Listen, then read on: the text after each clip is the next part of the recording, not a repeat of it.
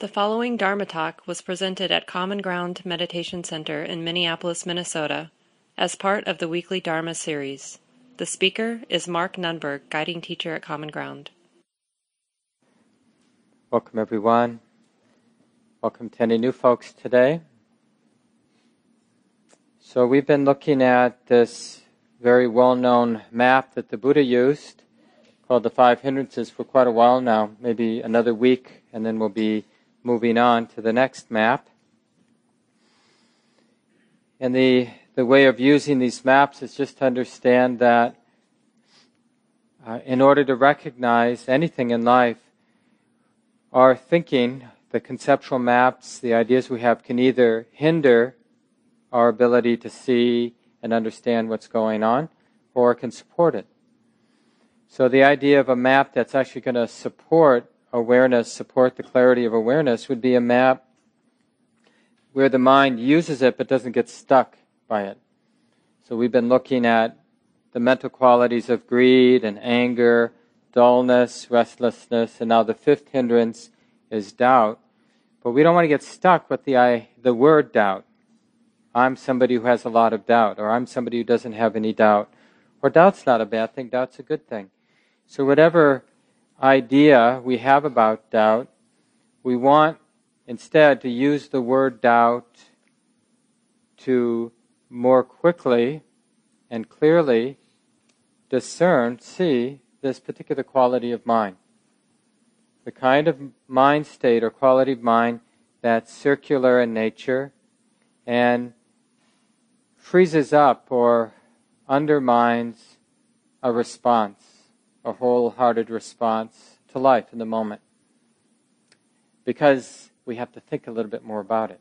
That's the very nature of doubt, is, let me get a little more clear about what I should do, what I shouldn't do. Let me think a little bit more. And so we keep trusting that instinct, that habit of reflecting a little bit more, considering a little bit more, wondering a little bit more.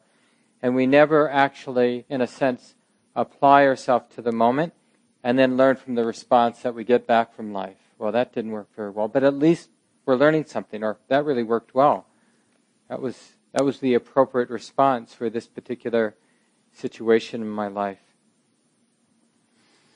So in order to use this map, again, greed, aversion, dullness, restlessness, and now doubt, we need to just start with, maybe you don't know what doubt is, but you hear the description, and then you'll be observant of your different experiences of mind, and then it will just dawn on you, oh, this is what the Buddha must have been pointing to when he used the word doubt.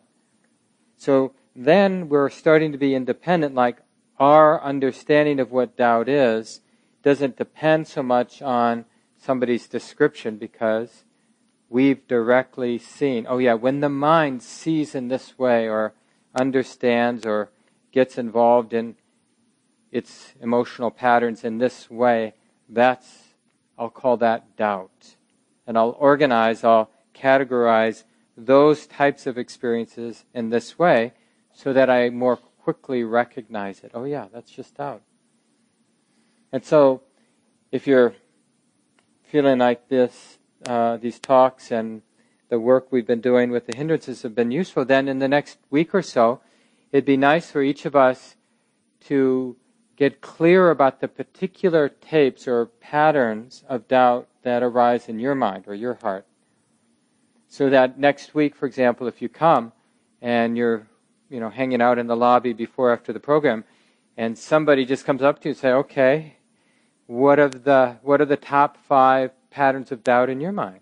And you'd be able to say, well, this is where I've been seeing it pretty regularly.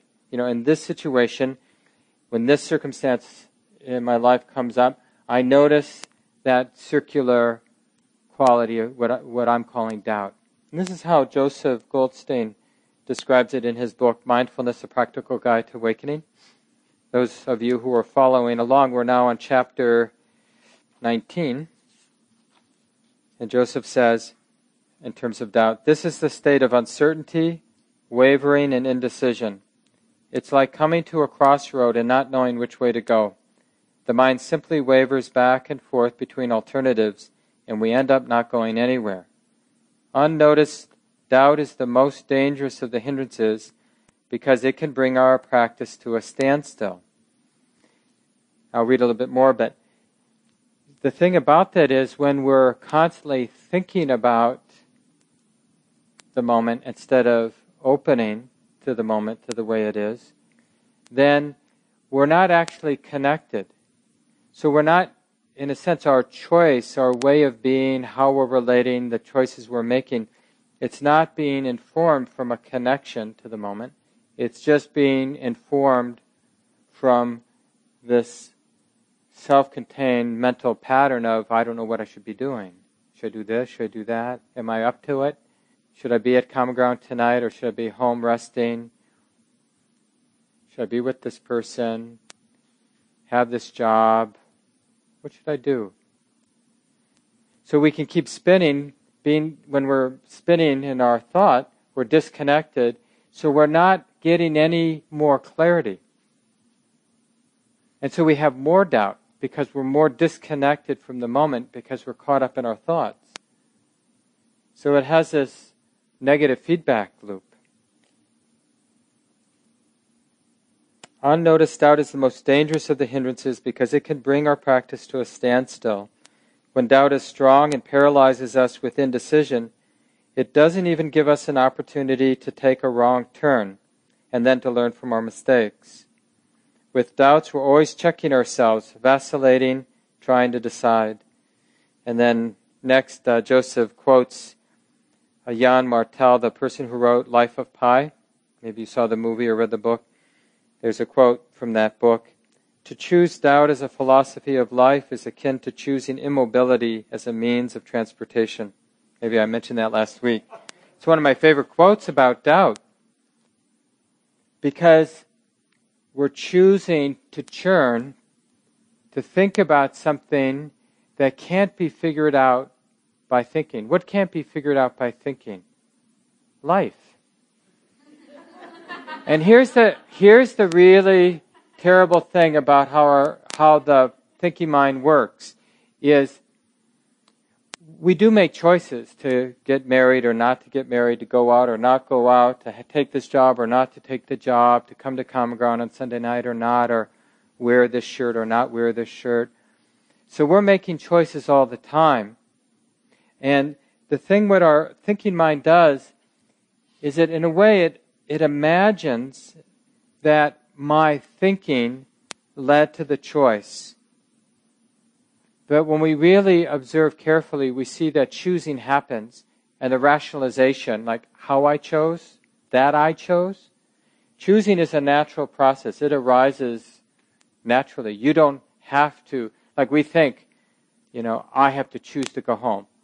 I guarantee you, if you just wait to the end of the program, whether you decide you will go home eventually.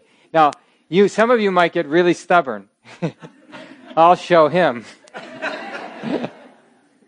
That's why we have a bouncer. Evelyn, right? Evelyn will make you go home. But seriously, try this sometimes when you feel like you can't make a decision. And instead of thinking, I really got to make a decision, step back in a way and, have the thought or the attitude, it will be interesting what decision will be made. It will be interesting. So we're taking, just to be simplistic, we're taking the role of the observer. So there is this personality or this life. It's churning along due to all of these different forces that are at play. And we'll see, will I ask him or her out? Will I do this or do that? And we'll see. Okay, we'll see. Or Monday's coming. Well, maybe Monday can happen. Like how I'm going to handle the situation. Well, maybe we can have the general intention not to cause harm. But not impose like this idea that I should have it all figured out. Sometimes it's better just to clarify, our deepest values than specifically to demand strategy for how we're going to do life. I don't know how I'm going to do, I'm here now at this age. I don't know how I'm going to do the next 10 years, 20 years, 30 years, but I have more clarity about what values I have. So we can feel rested, grounded in the values, and then really open to how they play themselves out given all the different twists and turns that arise for us.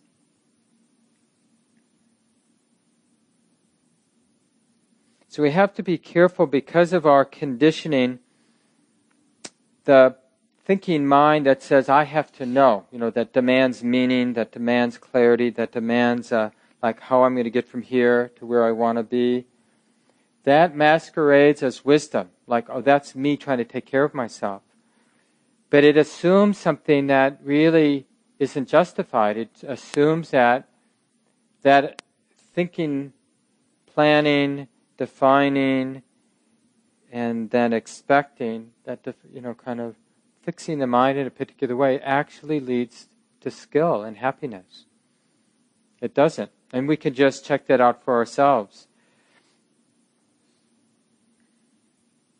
The Buddha says, there are things causing doubt. Frequently giving unwise attention to them, that is the nourishment for the arising of doubt that has not yet arisen, and for the increase and strengthening of doubt that has arisen. So this is interesting. Think about some of those confusing places in your life where you have doubt. There are things or places in our life, situations causing doubt. Frequently giving unwise attention to them. So like if I look at an uncertain, undefined, confusing, and maybe painful place in my life now, so frequently giving unwise attention. So unwise attention would be, in an ignorant way, assuming that I can figure this out. I see this, I have a couple situations going on in my life, and I really try to work with this. But when we work with things, it means, I think it's not unfair to say 80% of the time we're failing. Meaning, we think we're working skillfully, but we're just falling into the old habit, doing what we've always done, relating the same way we've related before, getting the same results. The heart gets frustrated, or is more confused, or as confused as it was before. So what I've been noticing is, as it's not even so much I'm bringing this to mind, it's just showing up. This situation, painful, difficult situation, is showing up in my mind. And then, because I've looked at this thousands of times now, I'm not kidding, then what I'm beginning to discern is that there's an expectation. Like one way to articulate that expectation is that things should be rational, or that people should be rational, or that people should be responding in that situation in a way that fits my definition of what's rational or appropriate. And I realize that as I look more deeply, that the mind is shocked that this person, these people, see things the way that they see them. Because from my point of view, it's so clearly not that way. And then I realize the arrogance of, the way, I'm not saying that I feel I'm wrong, but I'm realizing that the idea that this is the right way to perceive the situation is subjective.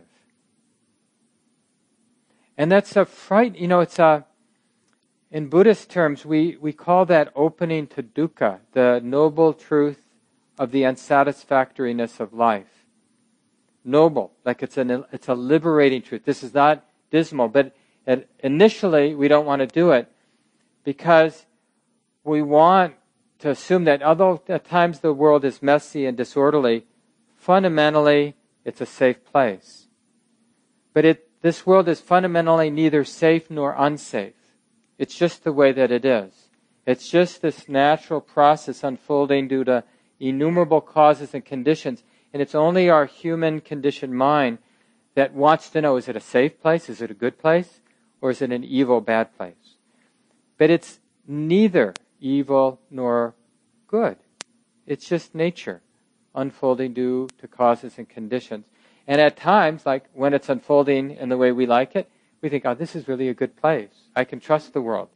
And when it's doing something else that we don't understand or that threatens us in some way, we feel like there are evil forces. And it's not fair. We feel betrayed by life, or we feel like, we need to find our Savior or somebody or something, some teaching that will slay the dragons, the bad things in life, and restore goodness to the rightful place. And this is shocking for us.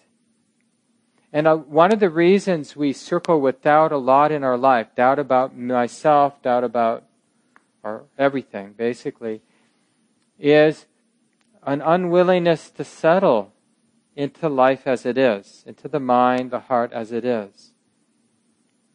And another way to talk about that is our ideas about things, our ideas about ourselves, our ideas about anything are always going to be limited. They're a useful tool, especially for communicating, having ideas, concepts. But in terms of finding safety and security and meaning, conceptualizing, thinking, using ideas, they're very limited. Ultimately, they're completely frustrating. I remember once Gil Fronsdal, one of the West Coast teachers, wonderful teacher, he said, Buddhism is much more about looking at our need for meaning than it is trying to figure out what is meaningful, what is the meaning, what's right. But really getting interested in how this mind wants meaning, wants to define things. Like even on the level of like, am I doing a good job now or not such a good job? Because the uncertainty is scary for us. So part of working with doubt, see, this is the problem with doubt. We think that the way to deal with doubt is to give doubt what it wants. It wants the answer. So we think, okay, what's the answer? But see, thinking that there is an answer and thinking that we can get the answer is what leads to that experience of the ground falling out from under us. No, that's not it. No, that's not. And we keep tumbling into the next thought, into the next way of analyzing the situation, always thinking that the truth or, certainty is around the corner. If I just apply myself, if I just make a little bit more mental effort to figure it out, I'll get there. I'll figure it out. But instead, the resolution of doubt is, you could say, connecting to the way it is now. And the thing is, when we're feeling a lot of uncertainty, a lot of doubt, the mind is identified with the idea that I don't know, and I need to know, or I'm unclear and I want to be clear. And that's a yucky feeling. So, to connect with the way things are, the first thing we have to do when we're working with doubt is we have to be willing to feel the unpleasantness of doubt or uncertainty, confusion. It's an unpleasant feeling. And we have to be willing to feel it without it triggering the mind wanting to think in order to clarify the doubt. Without the mind reflexively going back to doing what it always has done with doubt, which is to find that conceptual answer or that conceptual meaning that puts doubt aside. And this is where fundamentalism comes from, where we hold on to our idea as a counterweight to doubt. So, and I forget where this line came from, but it's really useful. If you pluck certainty out of the universe, you also inevitably pluck uncertainty, vulnerability. You can't have truth grounded, this is it, without doubt. Maybe I'm wrong. And this is how it is with any sort of fundamentalism. Even nihilism or atheism or whatever can be a kind of fundamentalism. There isn't anything. The Buddha was wrong, or Jesus was wrong, or Muhammad was wrong, so we want some solid ground, but then we're vulnerable to our own idea that, coming up in our own mind that, well, maybe, or somebody else having a different view, like, how could they not see this? How could they see it that way? What's wrong with them?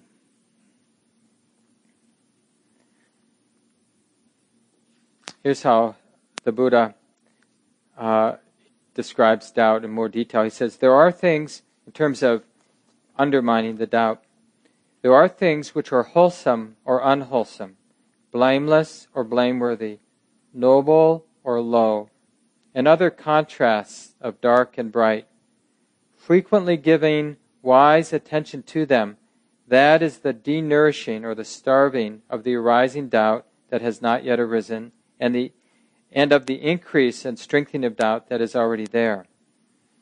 So basically, the Buddha is saying that if you want to weaken or starve doubt when it's in your mind, as you're looking at your mind and as you're at your experience, see things in terms of what is skillful and what is unskillful. Because what the mind really wants is some meaning, right? And from the Buddha's understanding of his own experience, and we can replicate this through paying attention in our own lives, the only meaning that we need to pursue is what we call karma, that of cause and effect, like the lawful unfolding of our conditions that make up our lives. It's lawful, and because it's lawful, then the mind or mindfulness can see it and begin to discern, oh yeah, when it's unfolding this way, it's skillful because things like the heart is getting lighter, less entangled. And when things are unfolding this other way, we call it unskillful because the heart, the mind, is getting more entangled, heavier. And you see how this clarifies the situation. It's not about whether I should be married or not, keep this job or leave this job, come to Common Ground on Sunday night or not, move to Canada or stay a U.S. citizen or whatever. It's not about these kinds of choices. The relevant question is, however my mind is relating right now, or whatever it is that my mind is doing right now, is it skillful or unskillful? So if I'm spinning in doubt, it may seem like the most relevant question in the world that I'm spinning with, but the spinning itself is not skillful. And if we look at the present moment with this lens of is this skillful or not to think about it, because seeing whether something is skillful or not is not something we figure out by thinking. We figure it out by directly seeing what's being set in motion. Like, is this heart, mind, body getting more entangled, more tight, more stressed, more heavy? Or is the heart, mind, body becoming less entangled, more light, more easeful, more clear? Now this is something we can directly observe, but we can't observe that, like how it's unfolding, and still be caught in thought. We actually have to be observing the mind and body. That's what we mean by mindful awareness. We're mindfully aware of the body and mind. Directly, immediately. So when we're mindfully aware of the mind, that's not the same as thinking. Now, thinking may be happening, and emoting may be happening, but in terms of mindful awareness, that means, thinking is happening. Thinking's like this.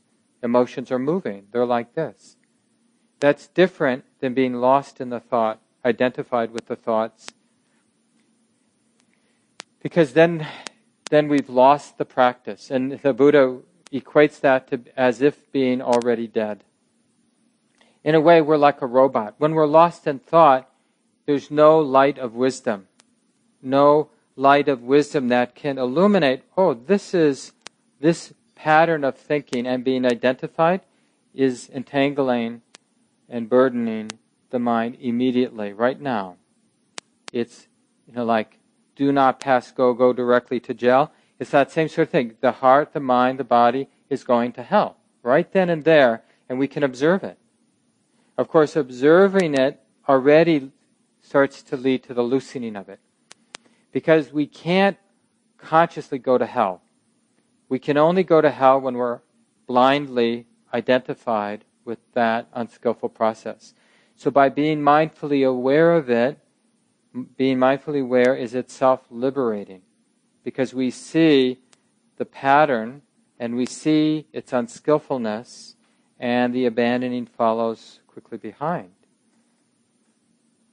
So removing doubt, starving doubt from the mind, as the Buddha says, is just a matter of bringing wholesome attention or wise attention to what's skillful and unskillful, blameless and blameworthy, noble and low, and other contrasts of dark and bright. Now, you might notice right now you have doubt, like, what is he talking about? How did somebody do that? Can I do that? Right? It's like, because it's not necessarily our habit to notice what the mind is doing and whether it's being skillful or unskillful. But this is the thing about the practice. We are quite literally unaware. You know, the word is vidya, or ignorance. We are ignorant to the degree we either don't have confidence that the mind is capable of being skillful and unskillful, and it's relevant. Like, to not have confidence that that actually is the most relevant thing for a human being, to develop a capacity to observe the mind well enough to discern whether it's being skillful or unskillful. The Buddha would say, you're not actually a human being until you can do that.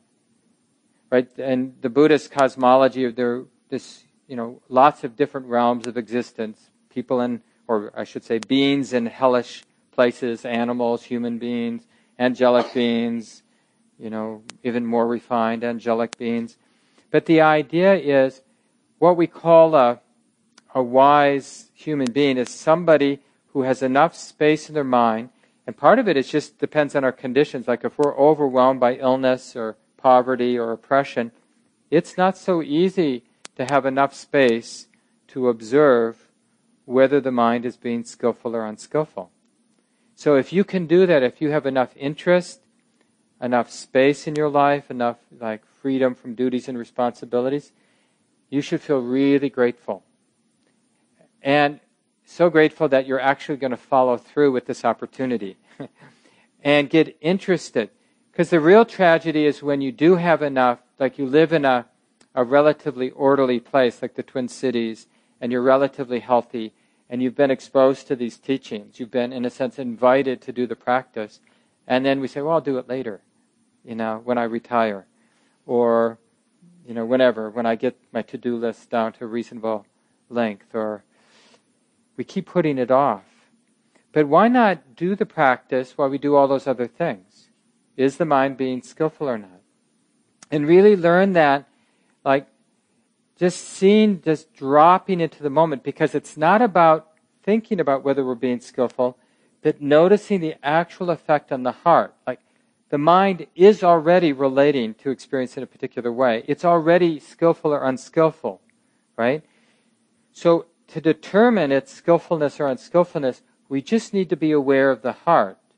The heart is just what's at the center of all of this. So when you're suffering, how do you know you're suffering? Well, it hurts. Where does it hurt?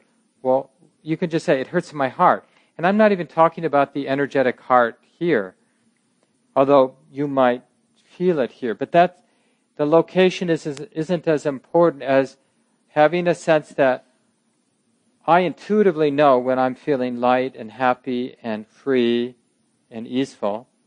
And wherever that is that I know that's my heart. And I know when I'm really entangled and feeling oppressed and dark in the sense of not knowing what to do and afraid. Where's that experience? Well, the heart. So being mindful means we're being mindful of this.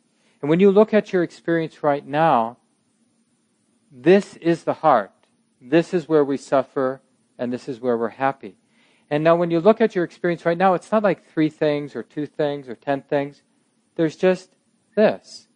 It's the thinking mind that makes this like all these different parts of me. Like I have my heart, I have my mind, I have my body, I have this mood over here and this. No, there's just this. So when we're mindfully aware of this, then we can be mindfully aware of whether this is getting entangled and tight and heavy, or whether this is feeling lighter, more free, less burdened. Don't make it more complicated than that. It's already here, the heart. This is the heart, or you could use the word mind equally well to use the word mind. It's right here. And so by dropping into this and observing whether this is getting tight or released is what causes doubt to fall out of the mind. So instead of thinking, how am I going to be skillful tomorrow? The question is the heart being skillful right now? Is the heart becoming more entangled or less entangled right now? That's actually what's relevant. And that's hard because from an insecure thinking person's point of view, we want everything explained to ourselves. We want potential problems to be figured out, to have some scenario. But it just leads to us being betrayed. Like if I have a scenario I've worked out in my mind of how I'm going to do Monday, and then it doesn't turn out that way, see, then we feel betrayed. Like I can't trust my heart to keep me safe. Because I worked hard yesterday to think about Monday. And it was stressful. I went through all of that entangling, tense mental activity, and I finally figured it out, and it didn't work. I'm still not happy or having a hard time. And then either we want to give up, which doesn't help, or we want to try harder, which doesn't help. What helps is to notice right now whether the heart is skillful or unskillful. Dropping into the present moment, that's what helps. It's important to appreciate that we're in good company. The Buddha, some of you know the story, the legend, sitting under the Bodhi tree, and he was afflicted by doubt at that time. All of the tendencies, the unwholesome, unskillful tendencies of mind sort of raised up against his attempt to be free. And the most seductive of the obstacles he faced, that sort of proverbial night under the Bodhi tree, the night of his awakening, was doubt, where Mara, the sort of personification of all of our fear and greed and ignorance, came to the Buddha and caused him doubt. Who are you to be sitting here? Who are you to think that you can see things as they are, be free? Who are you? Who do you think you are? And if you don't know the story, we don't have it here, but some of the Buddha statues you see have the Buddha touching the earth with one of his hands, just the fingers touching the earth down. And this is the symbol for that time when he called on Mother Earth to vouch for the integrity of his practice. And the earth shook, basically confirming, because it's all happening in his own mind. Yeah, you don't need to fall into that habit of doubt. Your motivation is pure. You just want to see things as they are. It's not an ego trip, basically. So you might notice that one of the kinds of doubt that come up, even for beginning meditators, they get motivated, they start to sit, and it might be caused because one of their friends says something, or their mom says something, or they themselves come up. There are a lot of problems in the world. What am I doing just sitting here? This isn't right. This can't be right. There are people who are starving. There's this thing that needs to be done. And then they have doubt, like, oh, maybe I shouldn't do it. So we have to be able to put aside that doubt ourselves. And even Jesus has something similar like that as they describe it in the Bible, the night or the evening on the cross. And he says something like, why have you forsaken me? Talking to God, why have you forsaken me? So this experience of doubt is inherent in our human existence. we have to learn how to work with doubt. And if you talk to any experienced meditators, they'll be able to name all the different ways doubt manifests. And a lot of the ways we get drawn into life, where we become a parent, for example, planned or unplanned, or we become a partner, or we become a owner of a home, or whatever it is. And then great doubt can arise. What am I doing? How did I get here?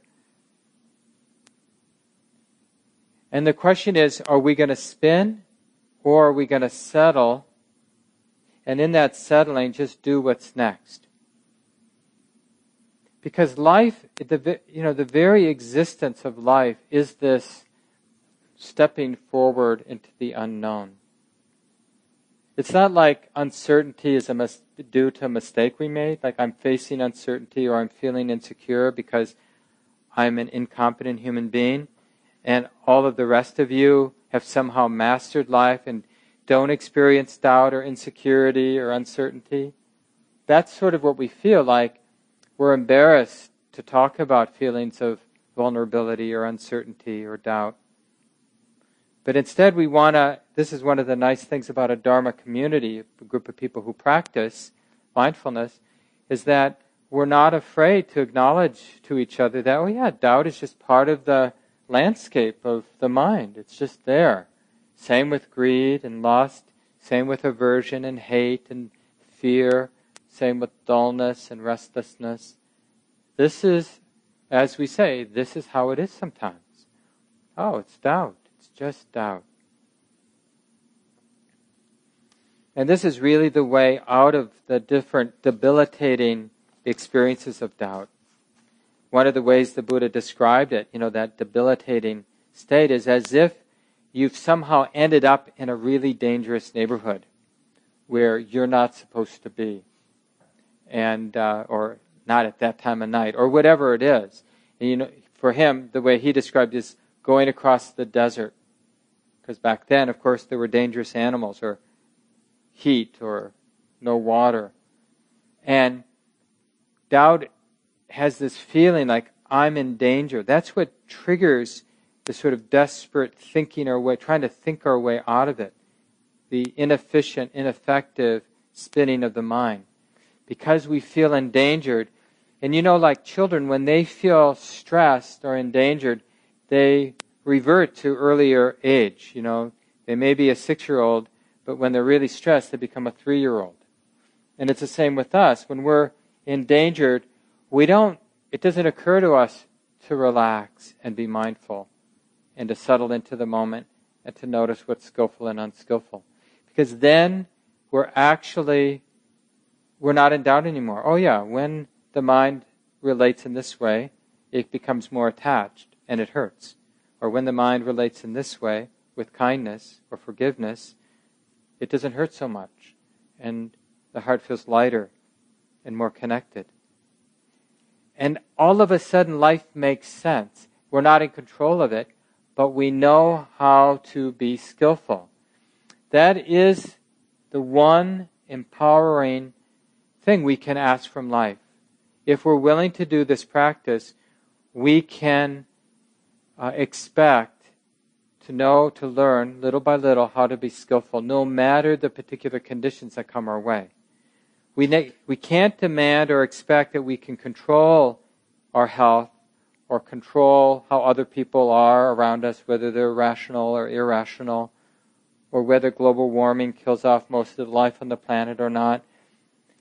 There may be, minor things we can do, but we may not be that much in control of so much of the external conditions of our life.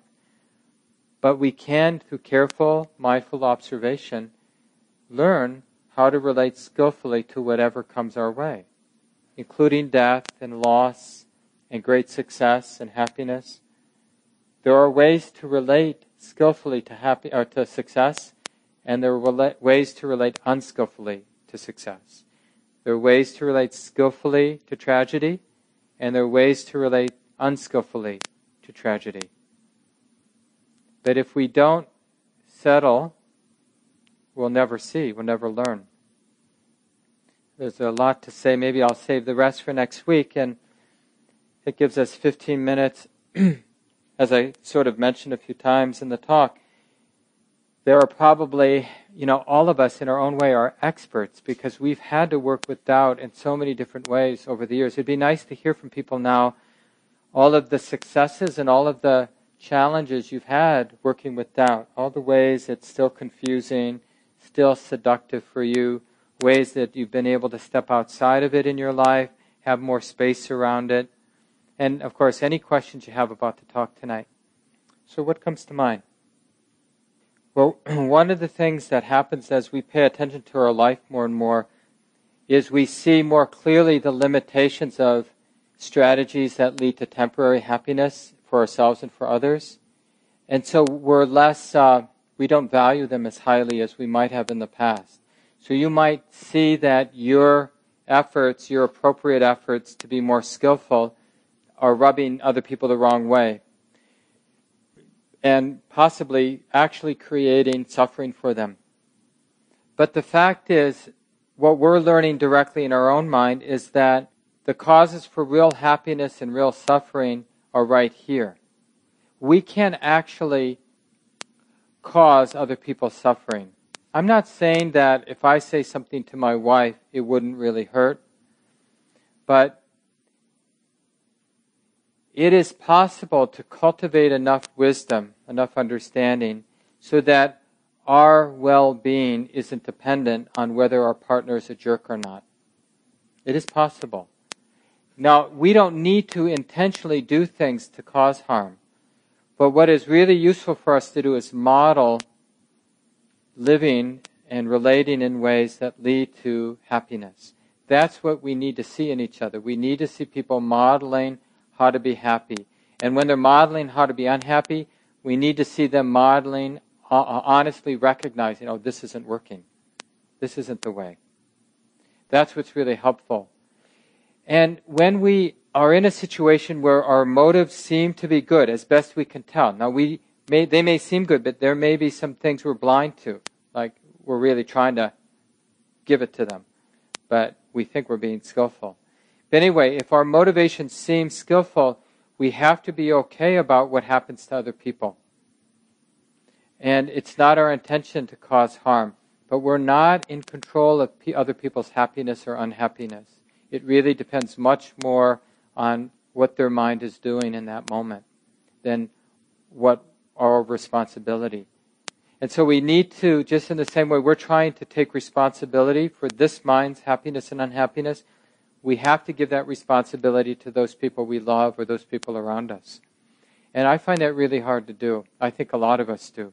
Because, especially us, the people who tend to be more controlling types, we not only want to control our happiness and unhappiness, and often not in skillful ways, but we feel responsible for controlling other people's happiness and unhappiness, often not in very skillful ways. And we make the world a messier place, and we justify this all over the place. Invading Iraq was to help make people happy. So we said. Yeah, it's a really good question, and it really has to do with training the thinking mind to be in the service of mindful awareness. So instead of making thinking bad, appreciating that thinking really has two purposes. One is it helps us connect with other people because language is one of the primary ways we connect with others and in community. And in terms of the practice, more importantly, thinking can help direct the mind, the thinking, the observing or knowing mind, right? So we can use thought like the question, which is a thought, is this skillful or not? What's the mind doing? Is this skillful or not? That's thinking, but that's thinking that is directing the observing mind, the knowing mind, to the mental activity itself. So knowing, the mind that knows is knowing what the mind is doing, what the thinking mind is doing. And it's observing it with this lens of like, what's unfolding, what's coming out of this mental activity. Are things getting tight? Are things getting light? So that comes really from sustaining the attention. It's not enough to just be aware of the mind in a moment. We have to sustain the mindful awareness so we see what it's actually getting set in motion. So any kind of thought, like even talking to other people, if the thinking is leading to the mind being more interested in the mind itself, that's really useful thinking. If the thinking is leading to the mind wanting to think more, that's not useful thinking. And it really comes down to that. This is again about skillful and unskillful. Because basically the question you're asking is, how can I tell if thinking is skillful or not? And the answer is the thinking leading to more thinking, which there's no end to it, and it's eventually, or not even very far off, exhausting, right? Or is thinking leading to a more immediate, direct, mindful awareness of what's going on, which leads to insight. Insight just means a deepening of understanding. Understanding about what? Understanding about how to be skillful. So that as the mind relates in the future, it's going to be less entangled and more free. That's what insight does. So if the thinking is supporting insight, then things are getting lighter and lighter.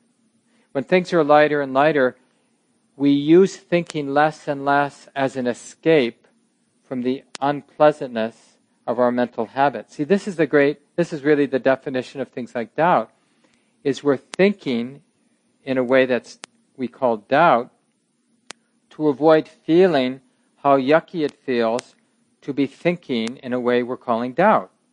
You see, it's really insane. So we need to use thinking to, this is just doubt. That's a thought. But it's a really useful thought because it's grounding in the present moment. Oh, this is unpleasant. Or can this be okay? In other words, is it safe for the heart to feel how unpleasant it feels to recognize uncertainty and doubt and confusion? Can the heart be stable, the mind, the body be stable with that yucky feeling? Oh yeah. And then as I get a little bit more stable, if I then, out of habit, start to identify with the doubt and want to think, now there's some stability, there's some clarity, and I see, oh, that's not skillful. That's just making it hurt more. It seems like the right thing to do because of habit, but actually, I can directly feel in my heart, this is worse. So we put it down. And then maybe we bring in some forgiveness. Well, this is how it is. It isn't easy being a human being. And then all of a sudden things feel a little lighter. Oh, that's skillful. Having compassion and forgiveness with the painful feeling of doubt and uncertainty and insecurity is skillful. Oh, I trust this. So those thoughts are really supportive of this kind of work. So we want to be careful about making thinking the bad guy. No, but that really relates to what we're saying, because remember the predominant or the most important characteristic of doubt is that paralyzed feeling where the inaction seems like the appropriate response to the question, what should I do? Right? And how could inaction be the appropriate response? It's not a skillful response. So your point, Mark, is that, do something, right? Because doing something, we'll learn one way or another. It was, that wasn't the right thing to do. I'm going to get out of the pool. Or, no, that felt right. It feels good. I'm glad I did it. So, because then we're learning. There was one of my teachers way back when in the 80s was a man named Swami Satchidananda. He was quite famous back in the late 60s and 70s, an Indian yogi. And man with a lot of wisdom.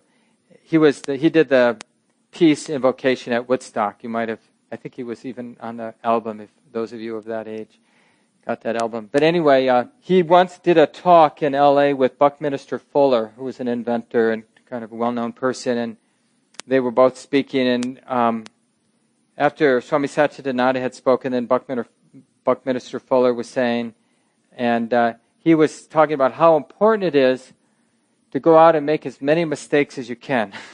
Just to engage life, just to respond, to do something, because it leads to a lot of learning. And basically what he was saying is that don't get stuck in doubt. Because doubt demands that we know what's going to happen, but we can never really know. We just have to act. we have as much wisdom as we have. In some moments, we have a lot of background knowledge because we've been in a similar situation before. But there are a lot of times in life we don't really know. We don't have a lot of direct experience. We don't know whether to go right or left.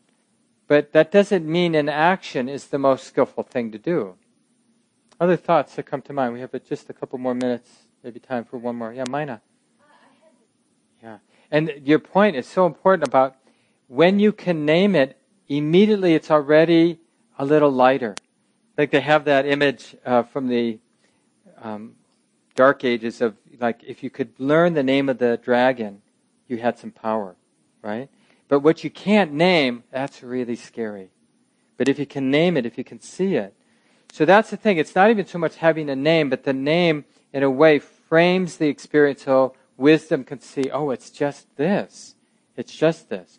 And wisdom is that space, right? You have to step out to know that it's just this. If you're caught in it, you can't know it's just this. So it's the space of wisdom that, oh yeah, it's just doubt. I've had some very transforming moments in my practice where just that moment of seeing doubt. And it was sort of energetic when you shared Mina, even though now it's a month or so later. We just, oh yeah, to name something changes it forever. And because the next time, it'll be a little bit easier for the mind to step out and go, oh, it's just doubt. It's just doubt. And then, like you said, then we can make the choice to settle into the moment to feel, oh, and doubt feels like this. It's unpleasant like this. I don't need to be afraid or react or run from this unpleasant feeling because I know how to be mindful of it. It's 8:30, so let's just take a few seconds, let go of the words. Just enough time to take a breath together. So in this uncertain world, let's be the ones who practice recognizing and opening to doubt, not afraid to feel what we feel, and learn how to be skillful, to be causes for peace and freedom from suffering, here in our hearts and in the world. This talk, like all programs at Common Ground, is offered freely in the spirit of generosity. To learn more about Common Ground and its programs, or if you would like to donate, please visit our website, www.commongroundmeditation.org. Thank you for listening. To learn how you can support the teachers and Dharma Seed, please visit dharmaseed.org/donate.